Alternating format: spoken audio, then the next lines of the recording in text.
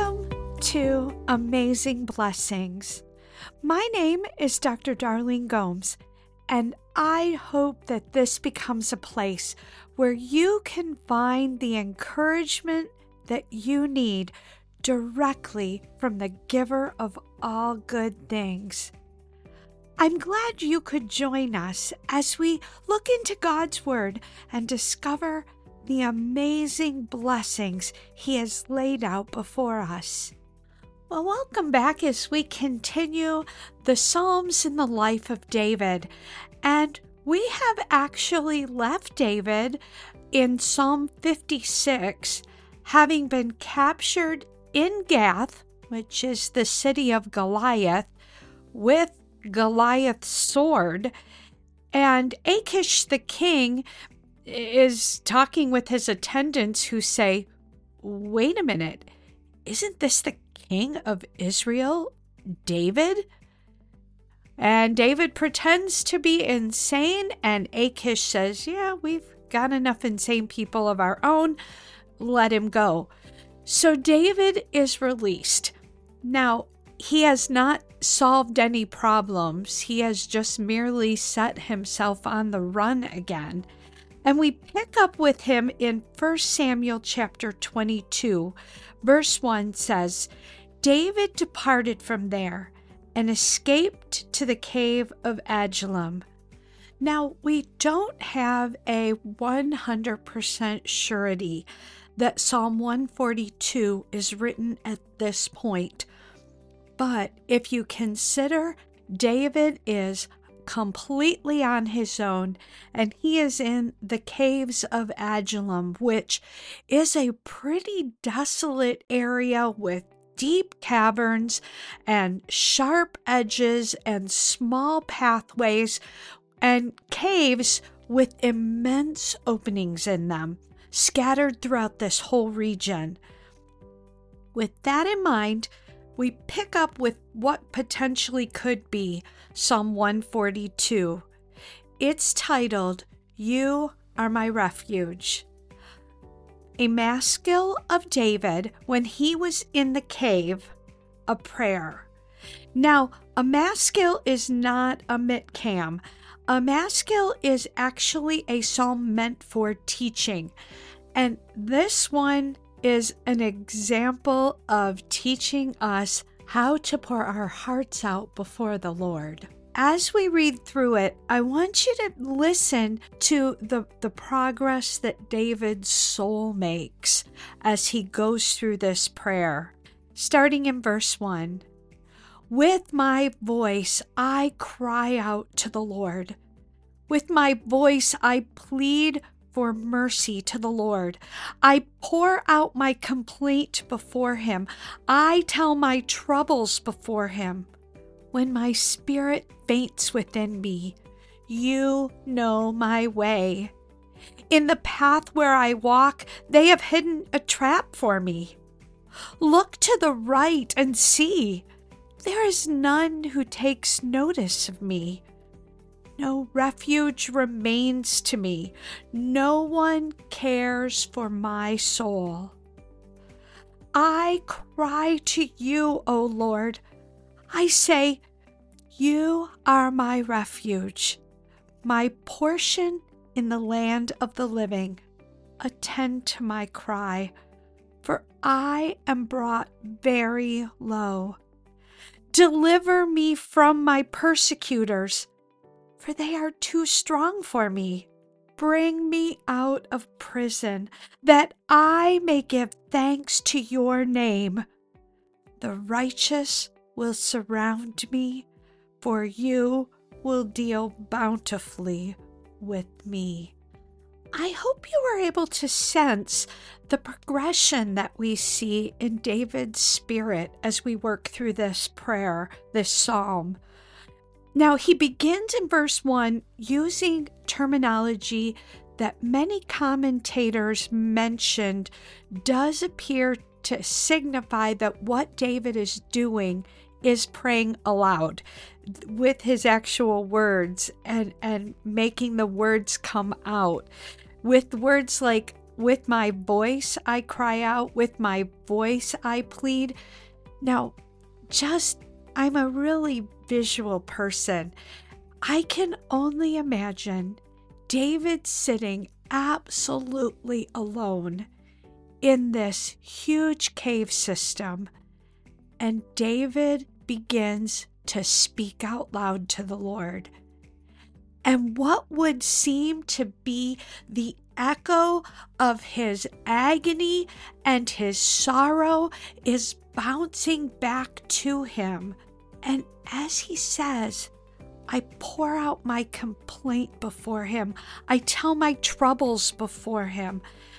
I love how Spurgeon pointed out with this, that we are not pouring out our problems to the Lord to show him what our issues are, but that we may see him in the situation.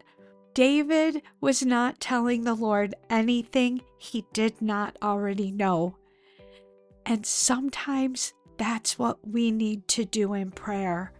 Prayer is not so much changing or requesting a change of a circumstance, although it can be. Prayer is often needing to have our hearts changed. And think back to that cave. As David is speaking, those words are bouncing back to him. And then he goes on to say, when my spirit faints within me, you know my way. At that moment, as David is hearing his soul pour out to the Lord, he's reminding himself that I don't have any control. I don't know what's happening. But Lord, you do. And in verse 4, there's an expression, look to the right and see, there is none who takes notice of me. That is a really unique statement. The right-hand side, Jewish custom and tradition says that on the right is where your advocate would stand in a court. And so David is saying, look at my right-hand side. There is no one here to speak for me. Again, David is pouring his soul out to the Lord, feeling extremely desperate and alone. He says, no refuge remains to me. Now, that's going to be important later, but do you feel the weight of David's sorrow? I don't know about you, but I have found myself in places like that. Places where I have no option but to just lay it all out before the Lord. I don't sometimes even know the words to say. And that's just why we're given the Holy Spirit. He makes sense of the mess of our words and our thoughts and helps us lay them out before the Lord. Now, in verse 5, we get to what I feel is kind of a shift in David. He says, I cry to you, O Lord, I say. So up until now, his speech has had a very dynamic pouring out, this agony just oozing out of him. And in the second half of verse 5, he says, I say. Now that, to me, indicates David is making a little bit of an adjustment here. He's calmed his spirit a little and then proceeds to say, you are my refuge, my portion in the land of the living. Just one line, one verse earlier, he says, no refuge remains to me. And all I can imagine is that echo coming back to him. More accusatory, if anything else. David, really, do you not know you have a refuge? And at that point he says, you are my refuge. Now, it's interesting to know God hadn't just provided refuge. God is the refuge. And David acknowledges that. He then spends the next 2 verses asking and pouring out not his complaint, but his request before the Lord.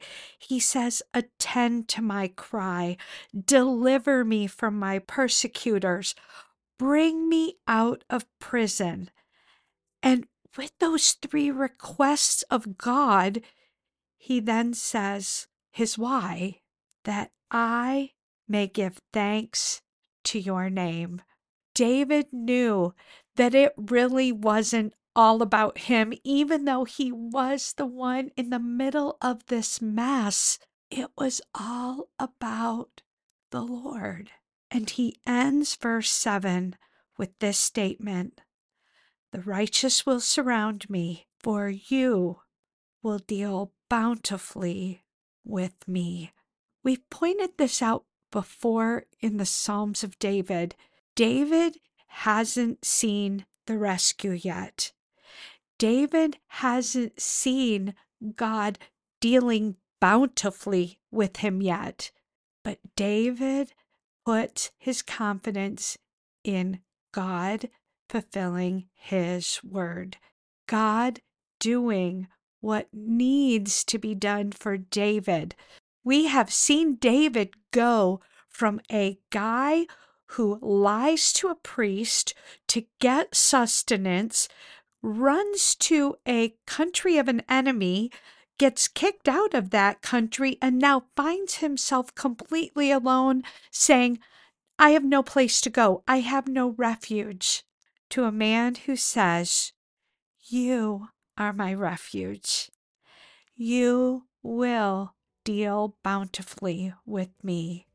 I hope that next time you find yourself completely alone, that you feel no one is at your right hand to advocate, to speak on your behalf, that you will pour out your prayers to the Lord, and that you will listen to the echo of them as they come back to your heart and remind you that God is your refuge and your portion, and He will deal bountifully with you. Thank you so much for joining us today. If you'd like to sign up for your weekly dose of amazing blessings, please subscribe to the podcast. And if you'd like to share the blessings with others, you can do so through the podcast or through the newsletter. You can follow me at Amazing Blessings on Instagram, and you can sign up for the Amazing Blessings newsletter at darlenegomes.substack.com. Thank you for joining us, and have an amazing week.